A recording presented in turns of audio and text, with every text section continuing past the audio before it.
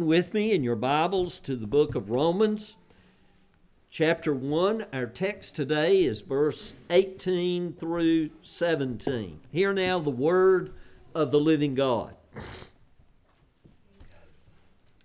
First, I thank my God through Jesus Christ for all of you, because your faith is proclaimed in all the world.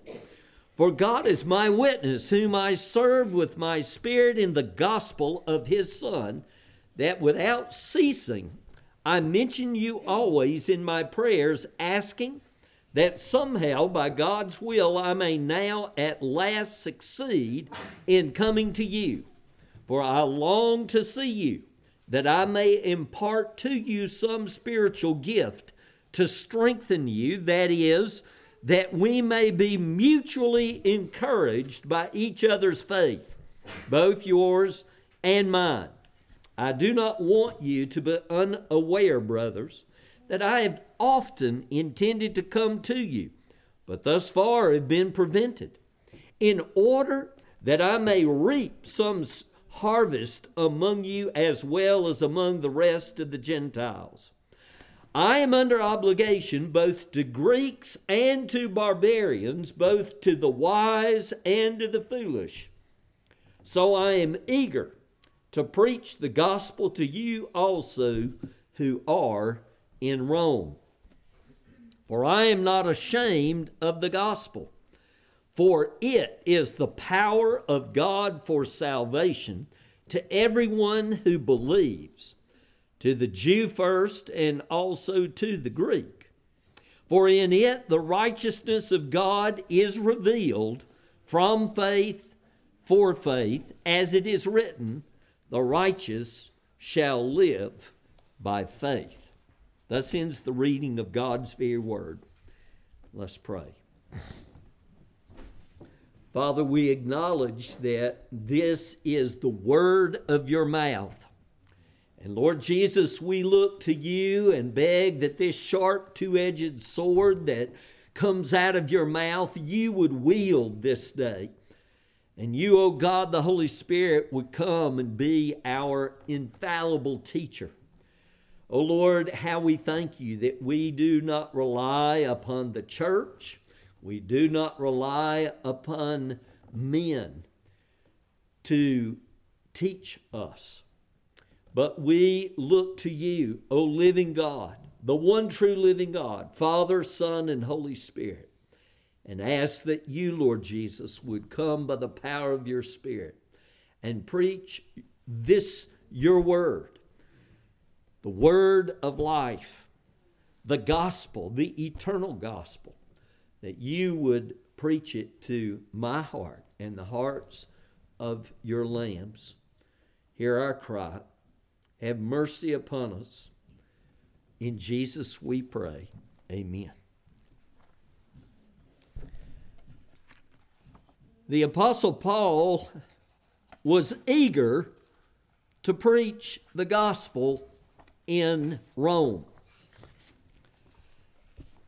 We see in verse 5 of this passage that he had received grace and apostleship, and that it was the plan of God to bring about the obedience of faith for the sake of his name among all the nations.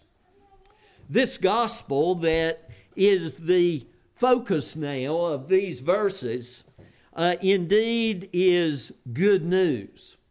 The term gospel, the Greek word, is the word that we get evangel or evangelism from. It is the message of life, of salvation, of hope. It is all about Jesus Christ. It is in the book of Revelation referred to in chapter 14 as an eternal gospel. Elsewhere in Scripture, it is referred to as the gospel of the grace of God. But it focuses on the person and work of Jesus Christ. The gospel, as with all of the Bible, leads us to see the beauty, the glory of Jesus, his person and his work as the only Redeemer. There are two things that we will see in these verses. And the first is the eagerness of the Apostle Paul to see the gospel proclaimed. He is excited about the gospel of Jesus Christ. He is excited that God has done a mighty work, and that even though he had never been to Rome, and the vast majority of the people who were there, unless he had met them previously elsewhere and they had moved there, he did not know the people personally yet in Rome, and yet he has such joy to know them, even from a distance, because they loved the same Jesus that he loved. They had believed in the same Jesus that he believed in. And so as he begins this epistle, this letter to the church in Rome, in verse 8, he says, "First, I thank my God through Jesus Christ for all of you." And you might think it strange, him thanking God for people he had never even met. And yet, because they loved Jesus and he loved Jesus, actually they had met. They had met together in the throne room of heaven. The bond that they had was one that transcends space and even time. It is a bond that joins all of God's people together, because we have been redeemed by the blood of the Lamb, and we by faith mingle our praise with the saints who have gone before, and we have the joy of, by faith, as we read in Ephesians chapter 2, even being seated in the heavenly places, past tense. As Christians, that's where we live, by faith. Our home, our citizenship, the Apostle Paul declares in Philippians 3, is in heaven. And it is from that vantage point that we wait for this Son to come again in glory. That is what bound the Apostle Paul to these Christians. That is what binds us to each other.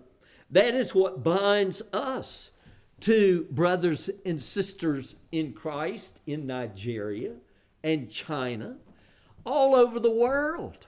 We experience the same excitement and joy and commitment to belong to Almighty God. And so the Apostle Paul, he breaks out in praise.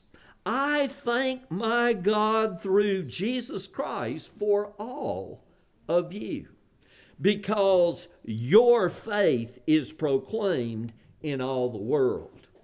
Now, if there is one thing that you need to learn and take home today from verses 8 through 17, it is that life is found in Jesus Christ. And the only way you can have Jesus is faith in Jesus. By the grace of God, to believe in Jesus. This word, faith, is a prominent theme throughout the book of Romans. It is the thing to which God is calling you and me today, to have faith in Jesus.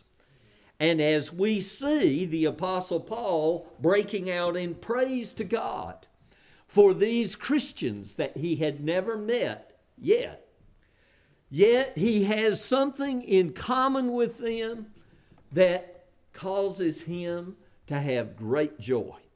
It is Jesus Christ. And they have Jesus by faith in the Son of God. He says, I thank my God through Jesus Christ for all of you. They had been joined to his Jesus. He had been joined to their Jesus. And the tool that brings people into a saving relationship with Jesus Christ is faith. Simple, childlike faith.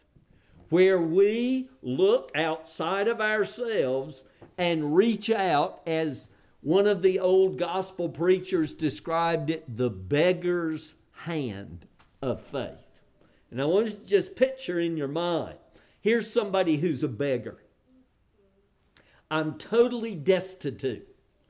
I have no resources. And I'm reaching out this bony, emaciated, pitiful hand and grab the Savior. That's how this old gospel preacher described what faith is. Faith is that beggar's hand that grabs Jesus and holds fast to Jesus as our Redeemer. The Apostle Paul says, your faith is proclaimed in all the world.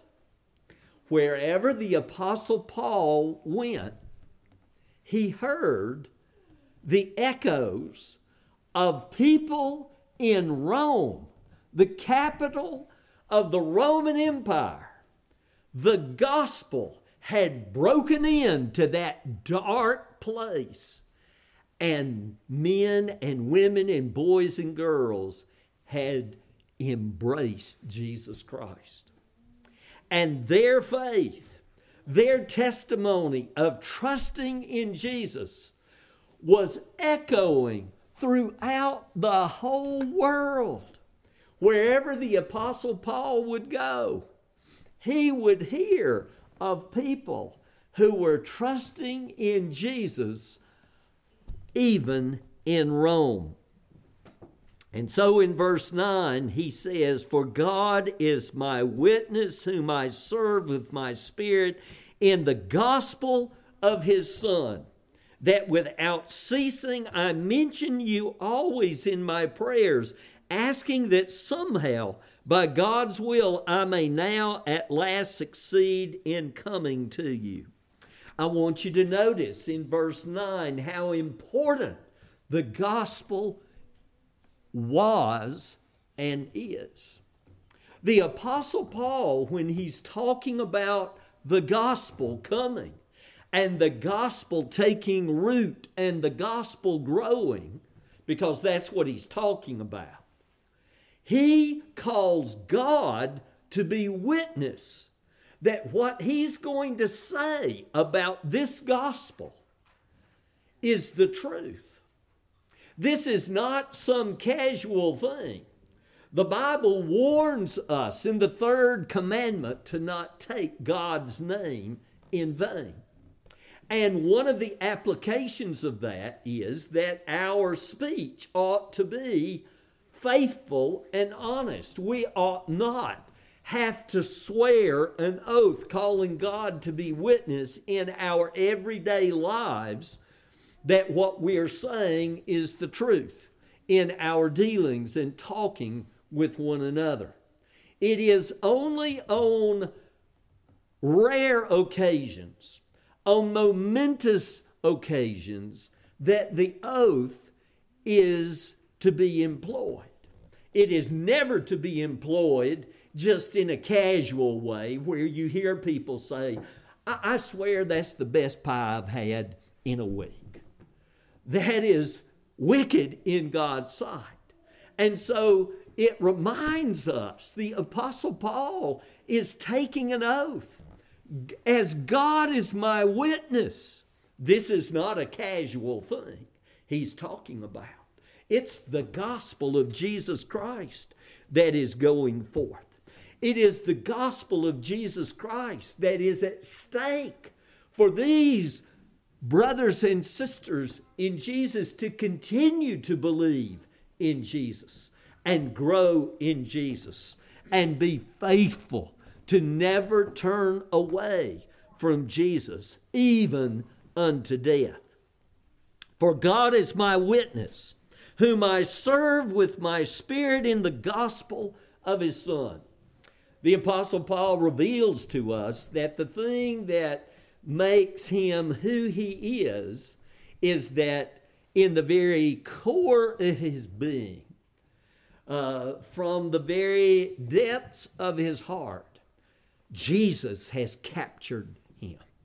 That this message, this body of truth, that Jesus died upon the cross and has been raised from the dead, and that whoever calls on the name of the Lord shall be saved, that is what animates and makes this man who he is. And so it is with every child of God. That's who you are. That's who I am. If we belong to Jesus, we are those who from the Spirit, from the very core of our being, are those who have been captured by the love of God. The gospel of Jesus Christ has come to us, and we have heard the voice of Jesus calling us to repent, to turn our back on the world, and to trust in him. And so the Apostle Paul, he calls God to witness. For God is my witness, whom I serve with my spirit in the gospel of his Son, that without ceasing I mention you always in my prayers. He not only is thanking God for them, we see that up in verse 8, but he's also asking God for something. And what did the Apostle Paul ask for? It had to do with the gospel. It had to do with his eagerness to see the gospel grow and go forth. For God is my witness, whom I serve with my spirit in the gospel of his Son, that without ceasing I mention you always in my prayers, asking that somehow, by God's will, I may now at last succeed in coming to you. He says, I've been praying and praying and praying as I thank God for you, as I have heard of how the gospel has come there. And your testimony, it has echoed throughout the whole world. I have been praying that I would have the privilege of coming to you. Why did the Apostle Paul want to go there? Well, let's keep reading. By God's will, I may now at last succeed in coming to you, for I long to see you, that I may impart to you some spiritual gift to strengthen you. That is, that we may mutually be encouraged. This word, encourage, is the word that is translated comfort. It's the word that's translated encourage. It is a word that describes God himself. You remember we looked and saw that God, the Father, is identified as the Father of mercies and God of all comfort or encouragement in 2 Corinthians chapter 1. And God has encouraged us so that, as we read in 2 Corinthians chapter 1, we may encourage the people around us with the same comfort or encouragement that Jesus has given us. God the Holy Spirit is the comforter or the encourager, as we read in John chapter 14 and chapter 15. And the Lord Jesus, he's the comforter. He's the consolation of Israel, as we read there in the Gospel of Luke chapter 2. Same word. And here the Apostle Paul says, I long to come and see you, and I'm praying that God would give me the privilege of coming there to Rome so that I may impart to you some spiritual gift to strengthen you. That is, that we may be mutually encouraged.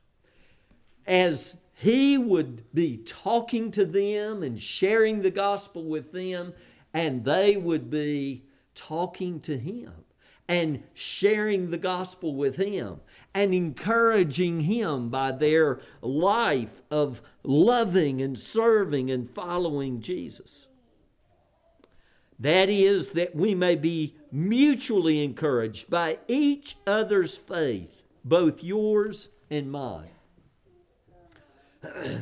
I've likened the people of God to coals in a fireplace, burning coals in a fireplace. And you can take one of those coals and put it out by itself, and it will go out a long time before the others who are all feeding on each other. Those coals fire each other up. And so it is with the people of God. God has designed and calls us in our church family, in our own families, in our homes, to be like coals, joined to Jesus, seeking to encourage and inflame the hearts of those around us to love Jesus more and more. And so the Apostle Paul, that's why he wanted to come.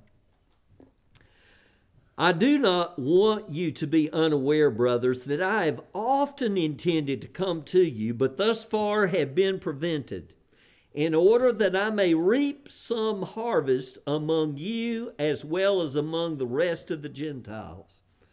The Apostle Paul had been called and set apart to carry the gospel all over the known world.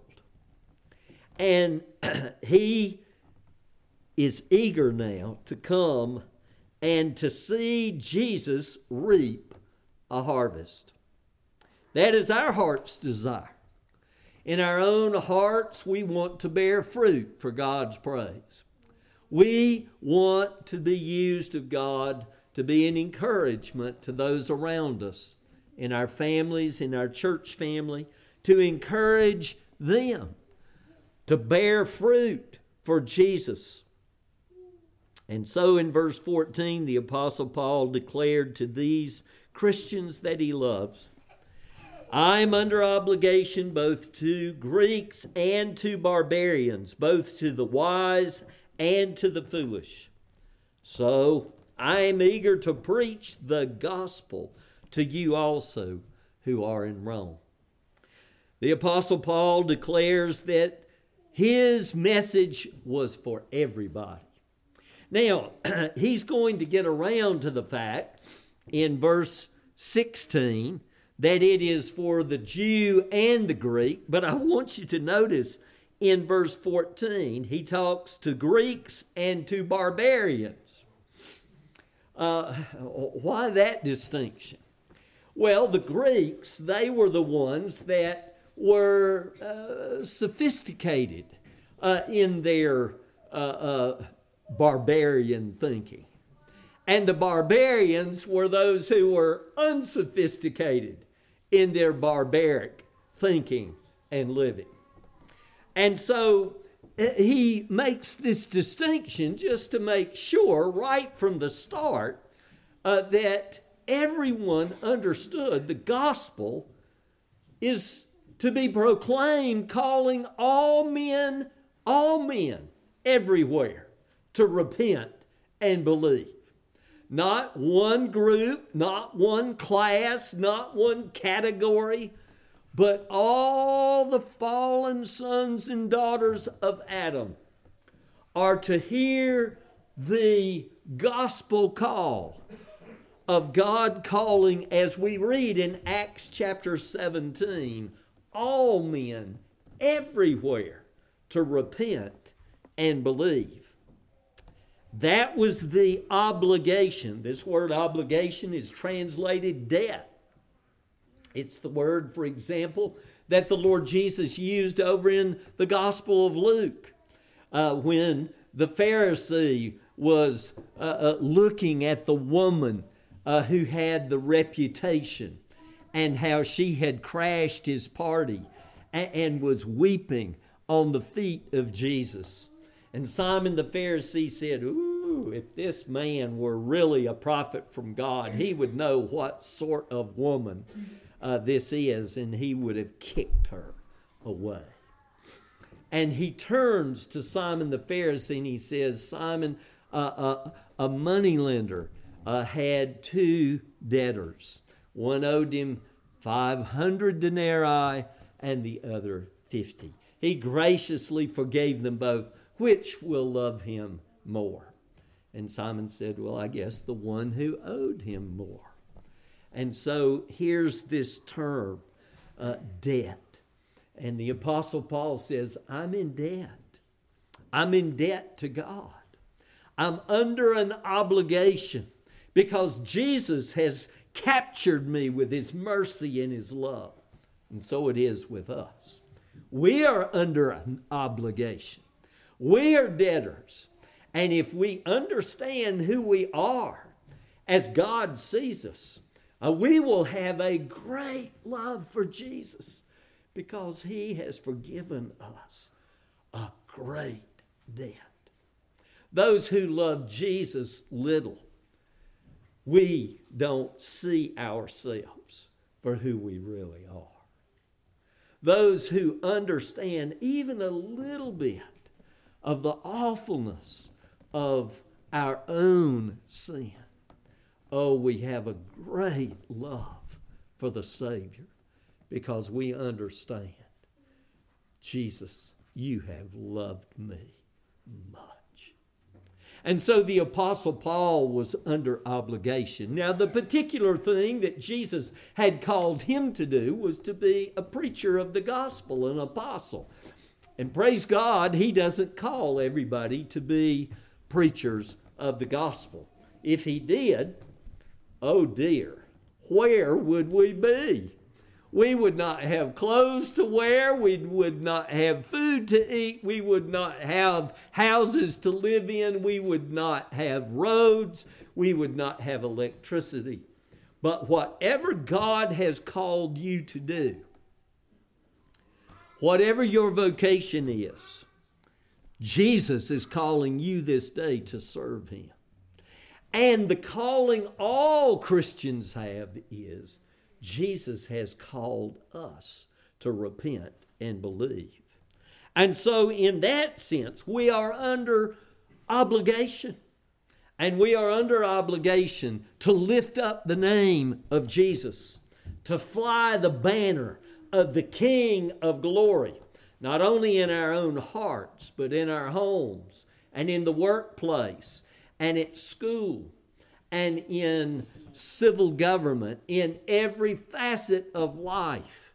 We are a people who are under obligation to honor and please the Lamb.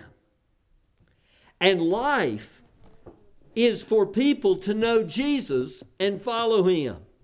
And so the Apostle Paul in verse 15, he says, "So I am eager to preach the gospel to you also who are in Rome."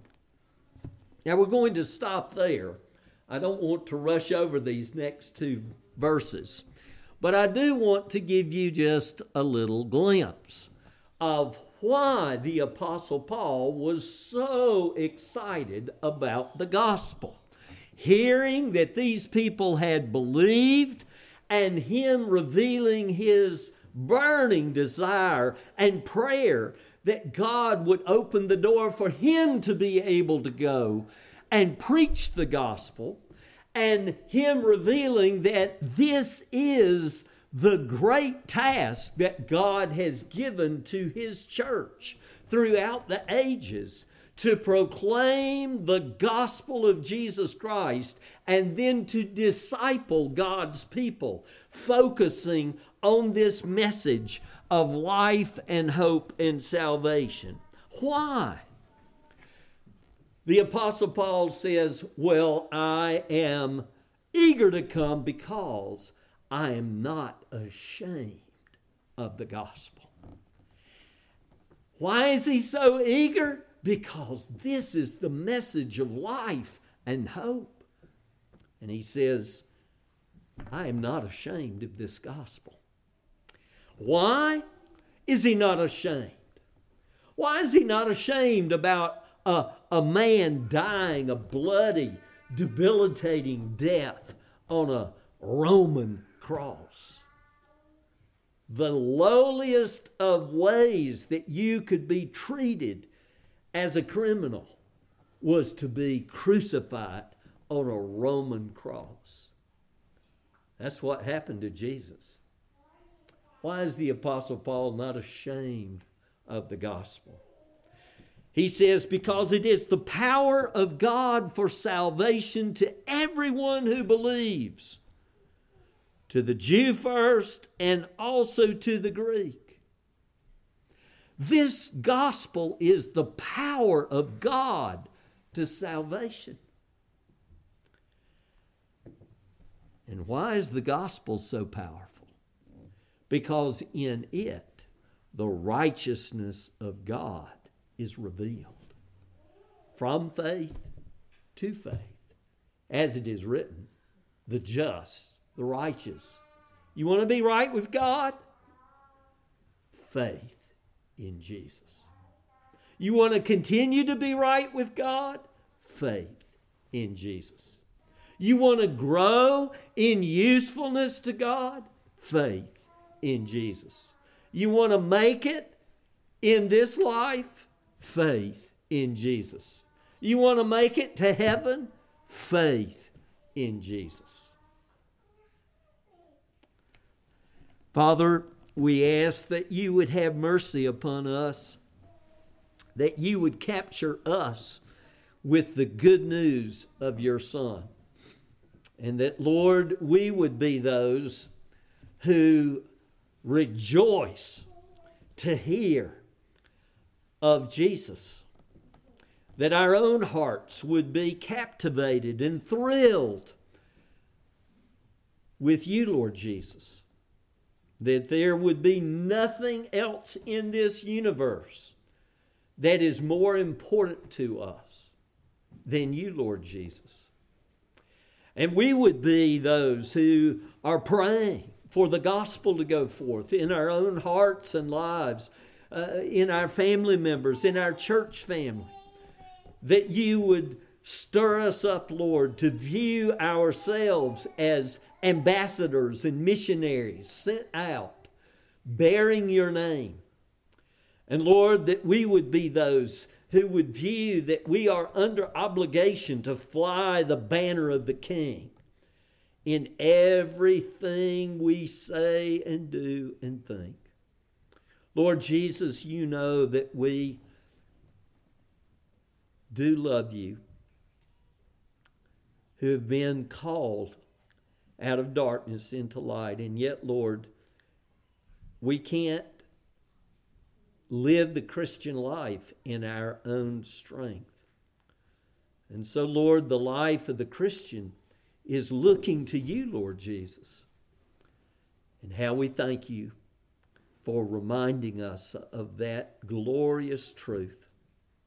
Lord, thrill our hearts this day that there is a Savior who has the power to forgive us and keep us and revive us when we stumble and cleanse us and give us the joy and privilege to spend our lives in service of the King. Lord, bless us now as we continue to worship you together.